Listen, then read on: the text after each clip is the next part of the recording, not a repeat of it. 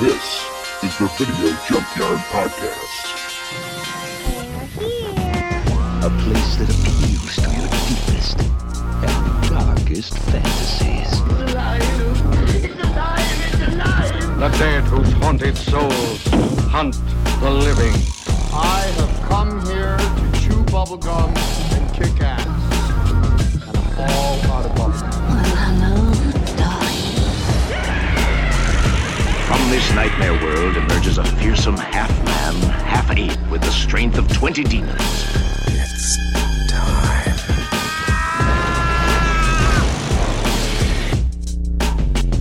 And welcome back to another episode of the Video Junkyard Podcast. I'm Joe Peterson. With me, as always, my good friend and co-host, Eric O'Branson. Eric, how you doing? I'm doing pretty good. Can't Nice. complain too much, and if I did, nobody would care, I'm sure, so. There's no one to listen. Is that like a deep cry for help? Yes. Help me, I'm drowning. No, things have been pretty good. I suppose we're probably going to talk about what the weather was like this weekend. It was hot, and we did a lot of yard work, and our kids have been perpetually, like, sick, but not, like, sick badly, just with the sniffles kind of thing. I think it's, I don't know, I'm thinking it's seasonal allergies, but I don't know. We haven't figured it out yet, but... Well, yeah, so. I was doing yard work today, and I'm glad I picked a day that was only like 65. Yeah, it was nice. But nice yeah, day. the allergies are definitely, everything's, you see it all over my car and everything like that. It's just like the yellow dust. Oh, yeah. It's the pollinating it's that time of year. It's like a season in and of itself. But, yeah, I get a little pollen allergy a little bit in the spring. I'm more fall allergies when I get really bad. It's mold more than pollen, but... And it sucks too, because like it's you're right coming out of winter, the weather's nice or it's ridiculously hot, like it was surprisingly. And like you want to go outside and you go out there and it's just like, no, nature's trying to have sex with my face. And so literally, if you think about it, that's really what's happening is you're breathing in tree sperm. Yeah. You're having a reaction to all the reproductive materials of trees and flowers and plants. I mean, I guess if I had to choose a form of life on the planet Earth to do that, I guess plants are the safest bet.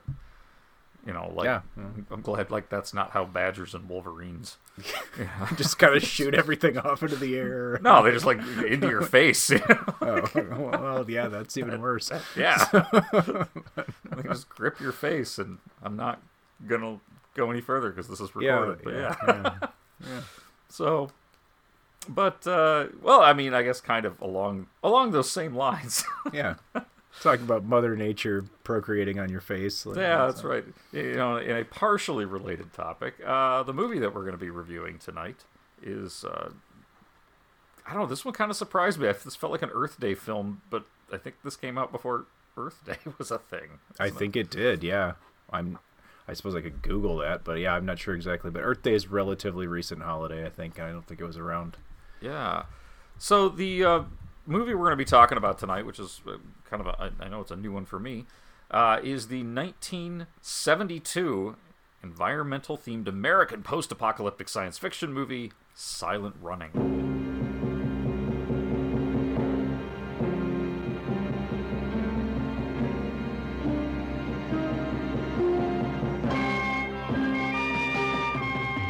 Space convoy on a strange voyage, carrying a rare cargo. The forests, the plants, the growing things doomed to extinction on Earth. We have just received orders to abandon and nuclear destruct all the forests and return our ships to commercial service. We're going home! You can't blow up this forest. Now move! You're not gonna do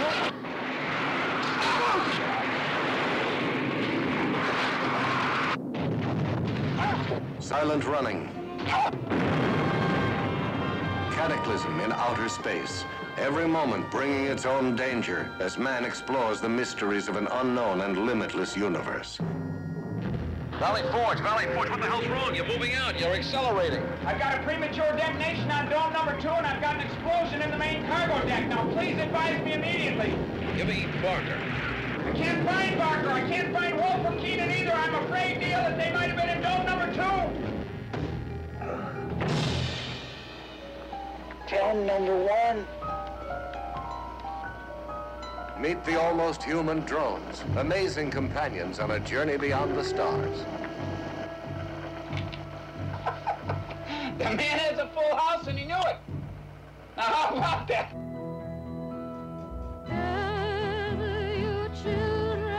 Hear Joan Baez sing Rejoice in the Sun and Silent Running.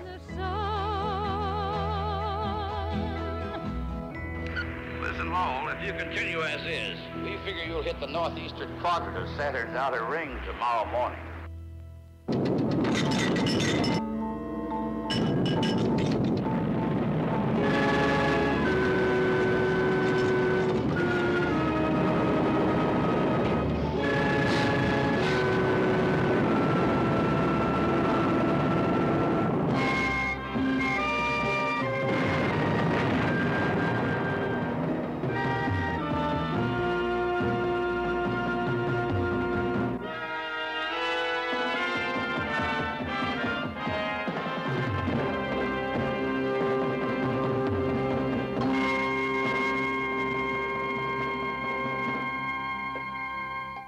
So this one is directed, directed by Douglas Trumbull, one of the few films he directed, but Douglas Trumbull, for anybody who's not aware, was an absolute pioneer in special effects, especially in science fiction films, who just passed away earlier this year. Yep. So, Silent Run, one of our tribute episodes we didn't realize. Yeah, exactly. So... There's not really a short synopsis for this one, but I can kind of sum it up quickly. I was gonna say I could read the DVD case. I do. Yeah, have go it, for it. It's not short either, but it's I could do that if I'm not stepping on your toes. No, go right ahead. So, let's give this a shot. As the science fiction classic opens, botanist Freeman Lowell has spent 8 years aboard the space freighter Valley Forge, preserving the only botanical specimens left from Earth under huge geodesic domes. When he receives orders to destroy the project and return home, Lowell rebels and hijacks the freighter, while plunging the craft into the gaseous rings of Saturn. From that moment on, he has only the trees, the gardens, and 2 drone robots, Huey and Dewey, to keep him company on his greatest adventure of all. Yeah, okay, that sums it up. Yeah. So, yeah, post-apocalyptic future where... Well, and some of the stuff they mention about the film, or in the film, about, like, the condition of Earth while this is happening is that, like, the temperature is stable. It's, like, 75 degrees on the entire planet, but there's no plants. So... You don't really get a lot of what's going on Earth, but it's not great. I'm not sure it's quite a post-apocalyptic. There's obviously a government or some kind of a ruling body. There's still a United States of America. I mean, there's these are American people, and there's the flag, and corporations obviously play a big role in whatever's going on. At least when it comes to space exploration or whatever they're doing out there, because you see corporate branding on like everything that all the freight and stuff that they're carrying. Even the ship itself is part of a fleet of American Airlines. The Valley Forge is the ship. I want to mention, too, the cast in this one. Bruce Dern plays Lowell.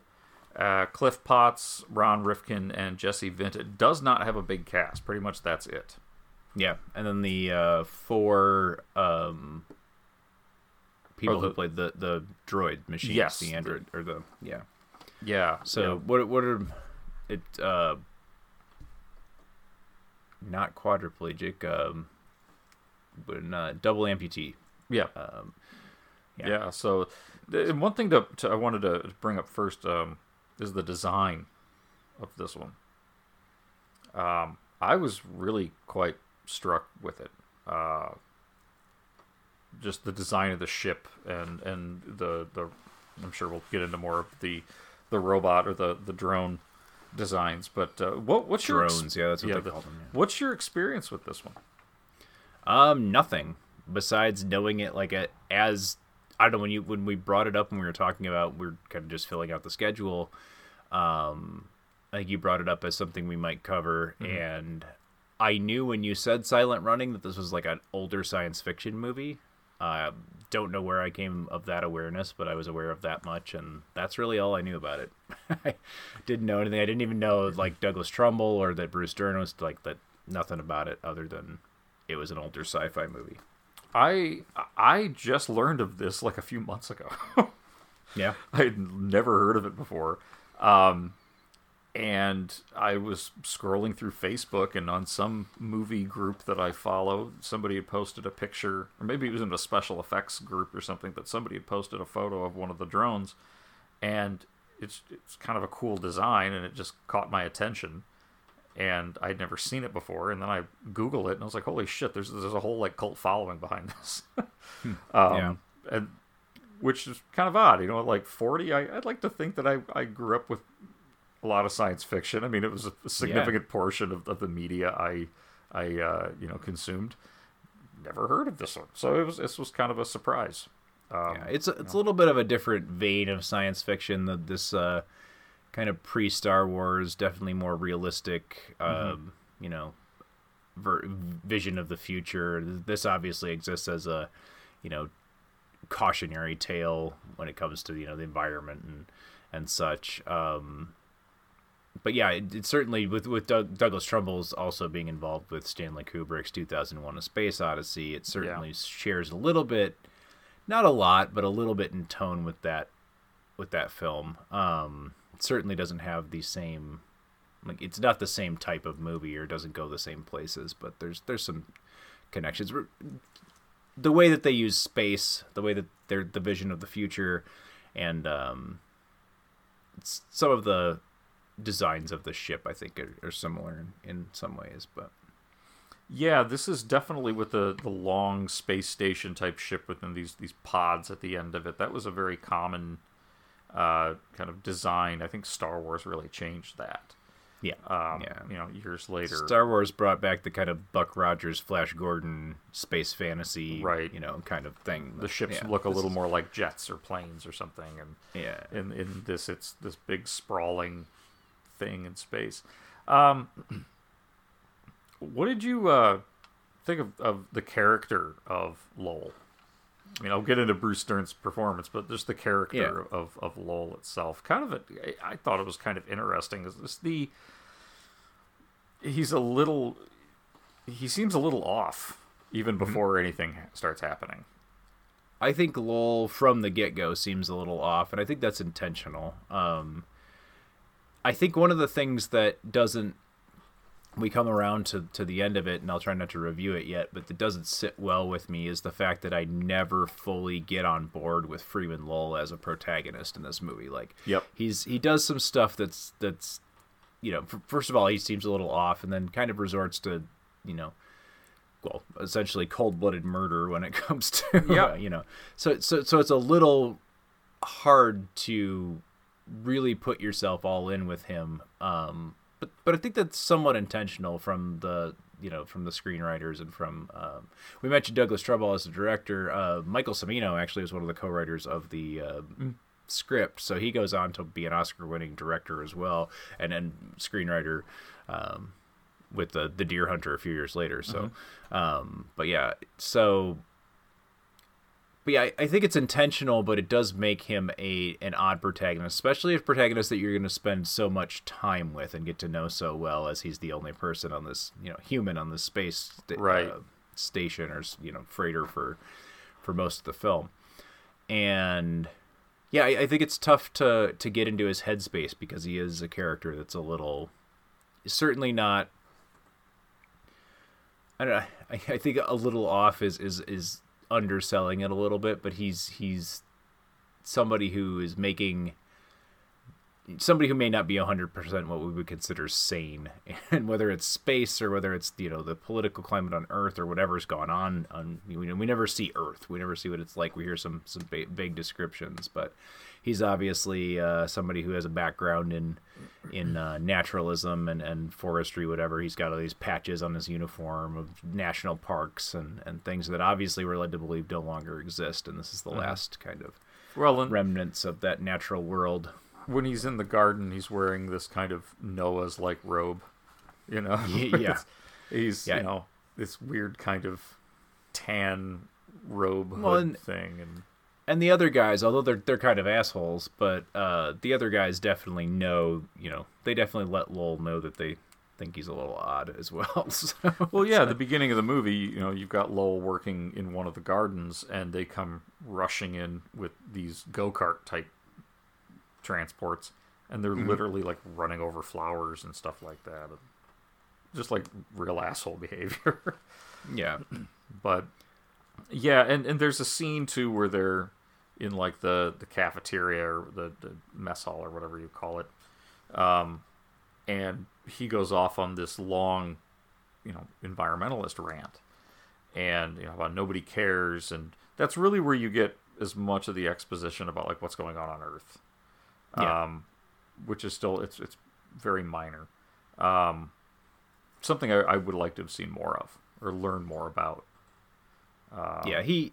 He lays it on, and it's not necessarily Bruce Dern, and it's not even all the character of Lowell. Some of it is in the dialogue and the script.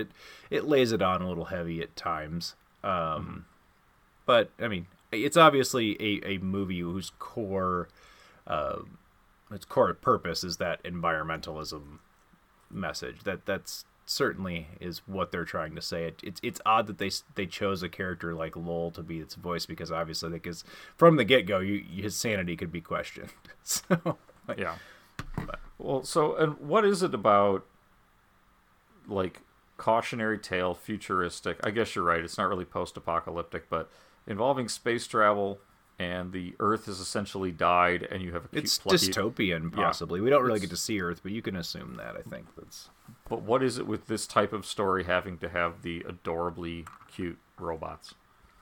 Because this is so much like WALL-E in some ways. Oh, yeah. Yeah, there's a lot of similarities. And I assume that the creators of WALL-E are probably very familiar with this film, I would think. Yeah. But this also has elements you can see were borrowed, or feel like they could have been borrowed. For movies like Castaway, because there is an isolation aspect here, or The Martian for that matter,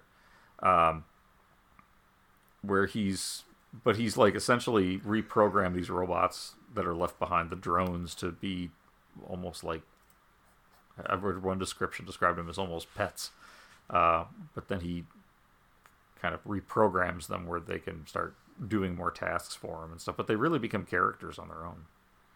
Yeah. Well, and some of it is, this is the places where the script succeeds. I think some of it is Lowell's coping with his loneliness, isolation, the situation that he's in, just kind of free floating out in space. Whether he put himself in the situation or not, it obviously starts to get to him. So he gives the robots, the drones, names, and starts to, teaches them to play cards, and there's all these kind of endearing scenes.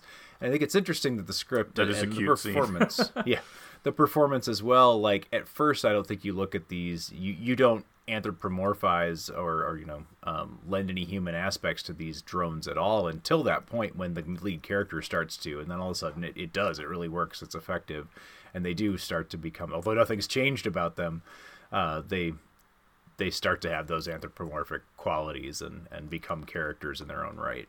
But, yeah, there's some little tender moments with the drones that.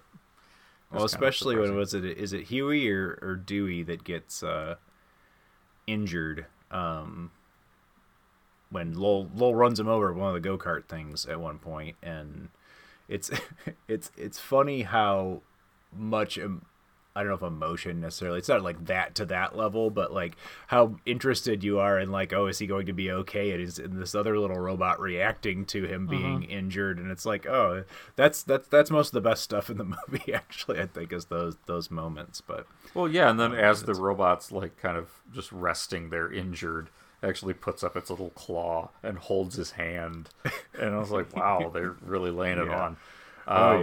But they lay it on like molasses at points in this movie. So, but I had to keep reminding myself that this came out before Star Wars. Yeah.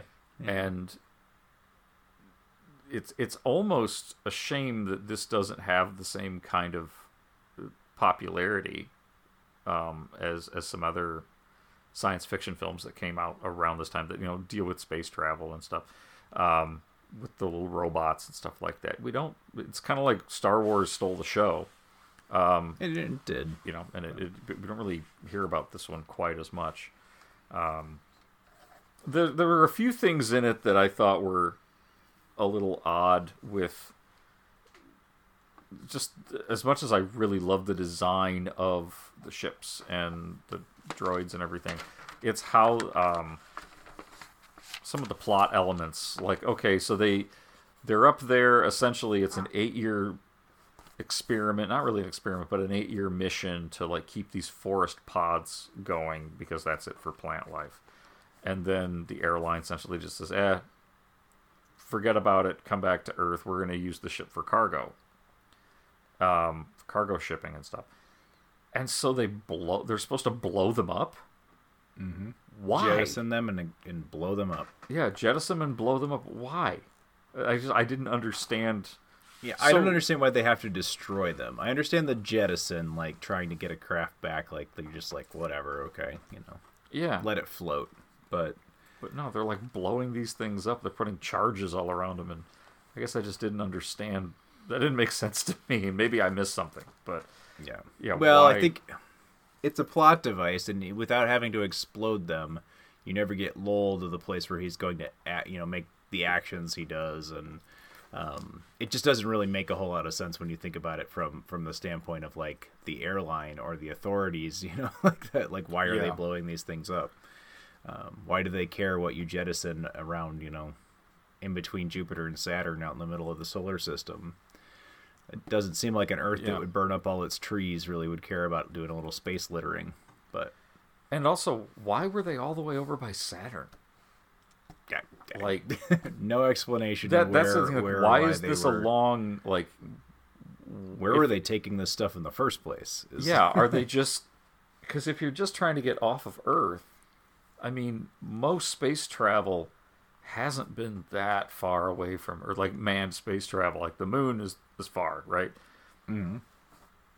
But most manned space travel is not very high orbit.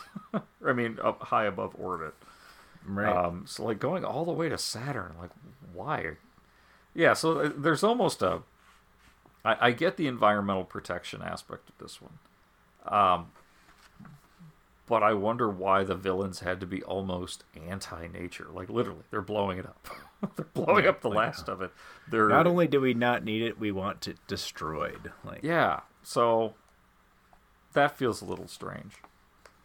Yeah. On the other hand, though, I liked, and I keep going back to the design, but just one of the things I really noticed that I noticed that I thought was really cool was how the pods these forest pods are placed around the ship, and so they're all like sticking out in these different directions, but because of the artificial gravity, everything acts normal in them. It just looked really cool. It was just kind of a neat idea, as far as the basic premise of trying to remove them from Earth and keep them in orbit because we can't grow them on Earth or something like that. That's cool. Yeah. But yeah, the at the same time, it's heavy focus on this environmental issue kind of gets in the way of any logical storytelling. Yeah. So. No, I agree. And when you start to like think about, again, it's one of those that you could say like don't think about it too hard and it's enjoyable, and that's true. But I think this is also a story that asks you to think about an issue, and then so when you ask someone to start thinking about something and then it falls apart when they do, it doesn't do a good job of setting itself in its own universe or setting up some rules for it. And they could have done that very easily. Lowell could have even just thrown that in as his like soliloquy about the situation. But no, they decide to just kind of leave it open to interpretation, and in thus doing so, things like exploding the trees doesn't make any sense. It's like why are they going that route? Yeah, it's like one of the other, we were talking about like little design things that are neat about this movie that I really enjoyed was the scene where Lowell has to go outside the space station and do a little spacewalk. He has a spacesuit on that I thought was, it just struck me when I saw it. Like, why do we never do this in futuristic movies that include space? Why are they always still in the big, bulky, like, Apollo-style spacesuits? Like, this is hundreds of years in the future or whatever. And the suit in this is very sleek. It's, like, almost like a scuba suit with a small mask. And, like, so I'm like, okay, that's more what I imagine, like, a futuristic spacesuit looks like. You know, it's slimmed down. It's different. It's the same idea. It's, you have a thermal-style material and a mask and a breathing apparatus. But it's not these big, clunky... Because you watch things set like thousands of years in the future in sci-fi, and they're still clunking around in these big padded like suits. Yeah, and, like, even the still suits in Dune, are more like astronaut-like than this thing. This is literally like a blue leotard and a full scuba mask. And in a way, and I was kind of like, I buy it, because that's kind of usually what happens to technology. It starts off as this big, technology kind of shrinks as things move along. Think of computers that take up an entire room and are now the cell phones in our pockets kind of thing. It's what would a spacesuit look like hundreds of years in the future? So I don't know, a very small detail that I thought was kind of like, oh, that's cool. Maybe it was just that they couldn't get their hands on a spacesuit, but I doubt that was the case. But well, even the kind of unconventional design of the drones. They're kind of pre R2-D2. Yes. But more boxy. Like they look like they're crossing R2 and the gonk. And they kind of waddle, almost penguin-like. And like I mentioned earlier on, they're played by they hired 4 bilateral amputees, which are people that have no lower limbs. So they're walking the way that they walk on using their hands as their primary. But in these costumes, so they got the people in the costume. But that's kind of how they walk. It's and it works. Kind of a cool idea. It works really well. It feels very believable because of these performers' arms are covered now in these like kind of robot parts, and it's these kind of hydraulic looking legs, and just the way that they moved was very believable in that way for a small bipedal robot. So and then we got little gadgets all over them and stuff like that. So I can definitely see the appeal. I can see how these have become into this kind of cult that I was unaware of. But so I think I don't know. There's some things that are likable about this, and the drones are definitely the majority of them. And Lowell kind of existing, like, I like the like trapped in space aspect of this when he's like lost, kind of just Robinson Crusoe and out in these like domes, geodesic domes in space. That the concept is cool. I don't know if a whole lot of like what Lowell does ever makes a whole lot of sense to me, including like the beginning when he murders the only guy that's nice to him on this whole thing, and blows everybody else up and steals this thing, and then kind of forces himself to become lost in space. Like, most of his actions don't make sense because the end game never exists. Like, this is a situation that was hopeless from the get-go. There was never a Lowell saves the day. He's just prolonged the inevitable for, even at the best case scenario until he grows old and dies. Like, that's... Yeah, I mean, and it sets it up with like, I think once the action gets started in 15, 20 minutes into the movie? Because it's not a long film. It's like an hour and a half. No, it's not. Yeah, it's 90 minutes exactly, I think. So. And so, it doesn't take long for you to figure out what situation you're in. And then it slowly dawns on you as you're watching it, this is bad. Like, this is going to be a bad ending. Or not a bad ending. This is not going to be a happy ending. You figured out that, there was no end game where anyone wins here. Like, there was, it's, one of my notes that I wrote down, like, could kind of on this point was, it's like, all of Lowell's plans, or lack thereof, seem kind of moronic or not well thought out. I can't figure out if the writers know this or not. Like, if that was intentional, or, or whether, we were supposed to be, like, hoping for him to, like, I don't know, pull something off, which I had trouble rooting for him in the first place. I mean, not that he was uninteresting as a character, but, like, he's not a hero by any means. So, it's right. However, what do you think of his performance, though? Bruce Dern's performance? It's good. I don't know a whole lot about Bruce Dern. Somebody I'm aware of. Like, I've known who he is for years. I'm not sure I've seen him in a whole lot of things. I'm trying to think of, like, what roles I know him from. The Burbs is the first one that comes to mind. Yep. That's always the first one that I think of too. But that's kind of the role that I'm used to seeing Bruce Dern play. And this one's not a huge step. Lowell in this movie is not like a huge leap away from that kind of, like, kind of crazy villain. I mean, he always play like a flunky or of a villain kind of. But he's fine. I know Bruce Dern's got a reputation of being a great actor, and I'm sure that's absolutely true. I wasn't wowed by his performance in this, but it's fine. It's not. He's not doing anything bad here, and at times he's compelling. I find his stuff with the drones to be the best stuff about the movie, honestly. But I could have used a lot more. You hardly ever hear me say this, but I could have used a lot more of the schmaltzy, cutesy drone stuff. Those really were the best part. Him teaching him to play poker is a really good scene.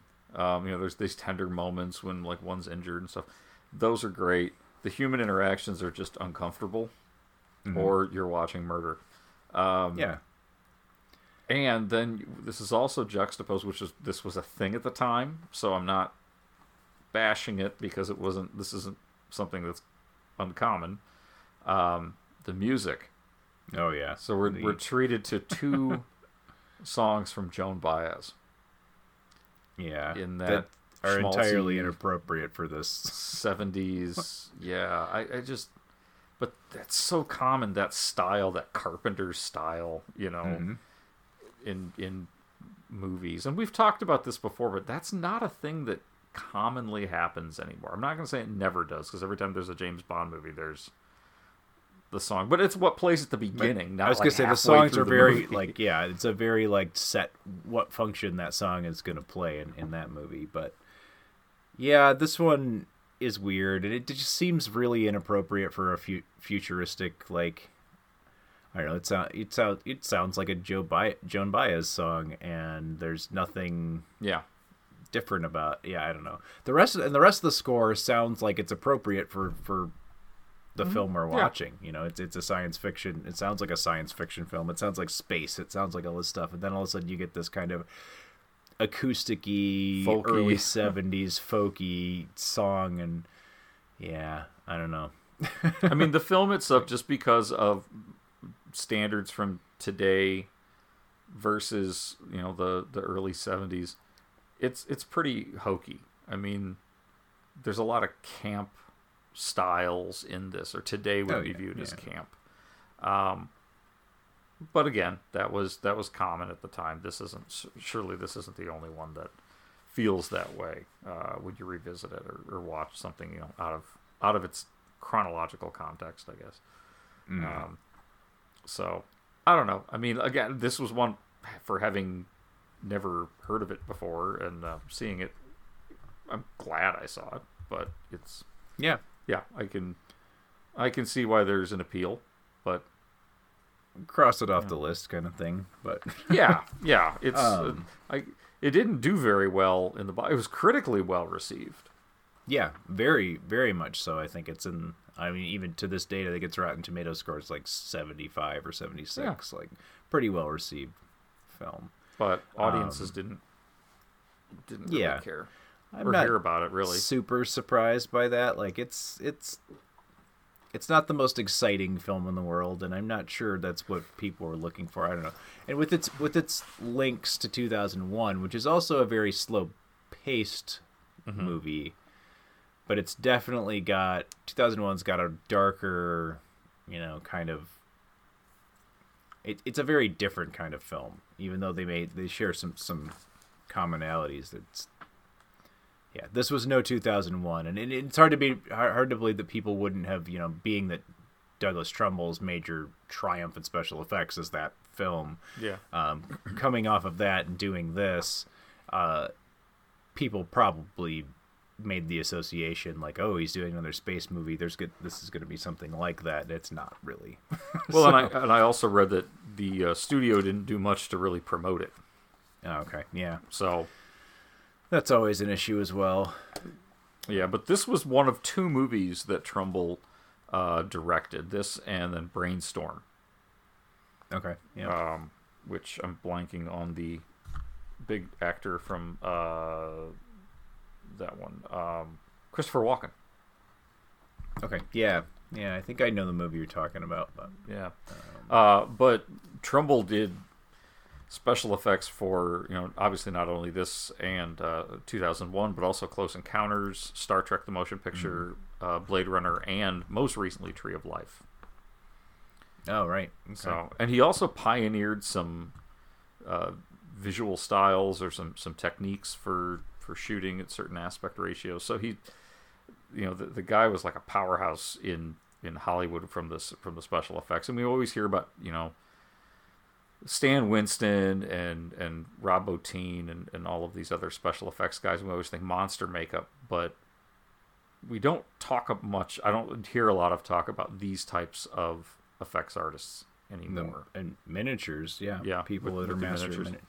Yeah, and you could bring that up in a lot of genre films we talk about, constantly. We've brought up Star Wars already in this, and their reliance on really fantastic miniatures is, what made those movies what they are. And I think that's exactly what his strength with what they did with 2001 especially, but also this film. I don't know if you're familiar with Star Trek the Motion Picture, which is not a great movie, but it's got it's a very cool looking movie at times. Yeah. Miniatures, I know miniatures are obviously still used, but not like this. Nowadays, this would all be rendered. Right. And I will say the miniatures in this are really good. Yeah. Like when they're hobbling around on the outside of the ship, and he's doing that spacewalk, it looks really cool. Like that, you can't tell it's a model. Yeah, and the cool thing, and we talked about this a little bit when we did the Raise the Titanic movie, the vast scale of the quote, they call it a miniature because obviously it's smaller than the Titanic, but it was this giant, scale model. And similar to that, this Valley Forge ship was a 25-foot long model. It took 6 months to build, and it had, what they say here on the Wikipedia page I'm reading, but approximately 800 prefabricated model aircraft and tank kits went into building it, and so it's cool. I mean, it's a neat looking miniature, and I think just the interesting thing is when you say miniature, people think like tiny little villages and things and that's part of it, but like this thing is a huge model. It's just not as big as a spaceship would have been. It's miniature in that sense. Well, and it's kind of funny too that in the movie the ship is the Valley Forge, and all of the interiors of this were actually shot on the aircraft carrier, the USS Valley Forge. Yep. So that's where they took the name from. So that was kind of neat. And apparently all the forest environments were straight from Wikipedia. All of the forest environments were they were shot in Van Nuys, California, but originally they were going to use Mitchell Park domes in Milwaukee, Wisconsin. Yeah. So that would have been and that's cool. kind of what the idea is, supposedly, of the domes. Yeah. So yeah, visually great, but then there's the other stuff. So, do you want to? It's kind of a short review. It's kind of a short movie. It is. It was a lot more brief than I expected it to be. Honestly. Do you want to jump into final thoughts and a grade? Sure. I was just kind of thumbing through notes here real quick to see if there's anything I didn't get to, and I think we pretty much covered everything I wrote down. So, I don't want to be too hard on this one, but I also want to give it an honest, grade that reflects my enjoyment level of it. This is not a bad movie, but I don't think it's a great movie. At its best moments, it's kind of cute and endearing. At its worst moments, it's kind of nonsense and a little bit dull at points. Some of that is that it's the 1972. It's a very real life based sci-fi movie. It's about a man lost in space, and it's more about the character of Lowell than it is about the lost in space aspect of that. So I get that, but even with all of that, it can be a little dull. And for an 89-minute movie to feel that way, is saying something. However, I don't think it's without its charms. It certainly is not offensively bad, and then there's certain, the drones and such, as we remembered or as we were talking about earlier, certainly worth spending the 90 minutes. But I think what it comes down to is the two things that bugged me the most about it were Lowell as a protagonist is, I think the screenwriters, and being that there's four, I think this tends to happen usually when the more screenwriters' names you see on a script, the more kind of,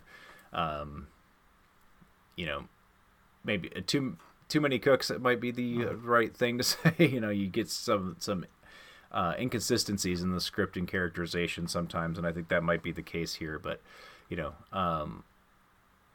writing him or if you're supposed to take Lowell as being a hero in any sense in this, I don't think it quite works. I'm not sure you're really supposed to take it there, but I don't know, something about them it seems like they're uncertain what they're doing with that character. They have him act in certain ways, and it doesn't always seem like, they've got it figured out. It's okay if the character doesn't quite have it figured out, but I think the screenwriters probably should, and the director.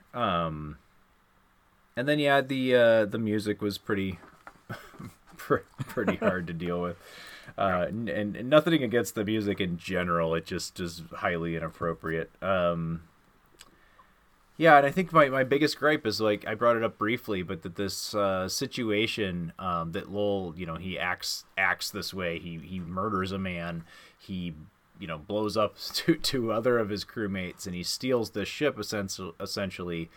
I think my biggest issue is that, what is it all for? It's all for nothing, and that from the get-go. So it just seems like he's kind of just acting out in a way. There's no real, there was never a situation where Lowell was going to save this stuff, and we end up with this, him detonating and just sending this, saving the trees. I mean, they float out in the domes out into space, but what does that accomplish for anybody?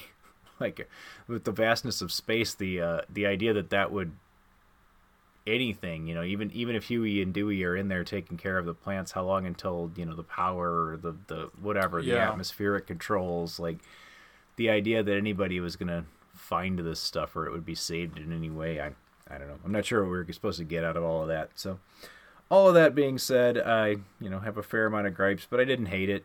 I think it's worthy of a straight down the middle of the road. I think I'm going to give it a C. It's watchable, but I think if you really start picking apart at it, it kind of falls apart pretty easily. That's fine for a movie like Con Air, but it's not really fine for a movie that they're asking you to kind of think about an issue, and it just doesn't hold up. Yeah, I can see that. Overall, I'm really, like I said before, I'm really glad I saw this one. I think I actually really did enjoy it for the most part. And again, most of that was from a technical perspective. For a movie made in 1971, came out in 72, this looks really good. Yeah, agreed. It's on par, honestly, on par, if not better, in some parts than 2001, as far as from a visual perspective. Mm-hmm. I can see why there's an appeal to it. But yeah, if you think about this one for more than just a minute or two, it narratively falls apart. There's also something that I forgot to bring up that just really made no sense to me. So he's a botanist and an ecologist, and he can't figure out why the forest is dying at one point. And then he gets the realization, oh yeah, sunlight. It's like, really? You're just now... I've been wondering how that works this whole movie. And you're just not like, oh, that's what... And so he just goes around and starts putting up all these, like, essentially big halogen floodlights. And... Which is still not sunlight. And it's like, what? Okay, it could be UV, whatever, but it's clearly not. Yeah. What about when those burn out? Yeah. So, yeah, the ending is this very touching thing where he they run into another ship, or they not run into, but they make contact with another ship who's like, hey, we've been looking for you. And you want to think it's because he realizes he's in a lot of trouble. Mm-hmm. But really it's more just no, they're just going to blow up the forest. So he jettisons the forest and then blows himself and one of the drones up. And so, like, the last scene is, the cute little drone, and he's got he's got Dern's little watering pail, and he's just out there floating around in space, this little forest in a pod, and like you said, okay, and what are we to learn from that? Or is the message really like, hey, this isn't going to work, so take care of the Earth while you can today? Okay, you might want to make that a little more explicit, but I think that might be what they were going for. So it's more, you're right, as far as like the story doesn't make a lot of sense. I don't think this is really a story that's trying to tell a story as much as a kind of a character study. Yeah. And so for that, I don't know. Overall, I think I enjoyed it more than I was bothered by it. And so I'm actually going to give it a higher grade. I'm actually going to go with a B-. But realize that a vast majority of that is from, like, it's visually appealing. Yeah. So yeah, a little bit of some different views on this, but interesting nonetheless. And would love to hear what any of our listeners have to think of Silent Running. Please feel free to send any of those questions, comments, criticisms, or witticisms to the Video Junkyard Podcast at gmail.com. You can also find us on Twitter at VideoJunkPod, or find us on Facebook at the main Video Junkyard Podcast page. If you write it, we'll read it, and we look forward to hearing from you. And if you like what you hear, I'd like you to join us over at our Patreon page at patreon.com/VideoJunkyardPodcast. Got any money? You decide to make a small donation, you'll be rewarded with lots of exclusive content, chance to vote on movies to watch on the show, and of course we will thank you on each and every episode, just like we're going to thank our patron Scott Stewart at the right now. Thank you, Scott, for continuing to support the podcast. And I hope you check that out, and we'll consider joining the Video Junkyard Podcast family. We also hope that you come back to join us for the next Video Junkyard Podcast, where we'll be watching Enemy Mine, which is another classic sci-fi movie. Yeah, we're kind of doing a 2-part Marooned in Space. Yep.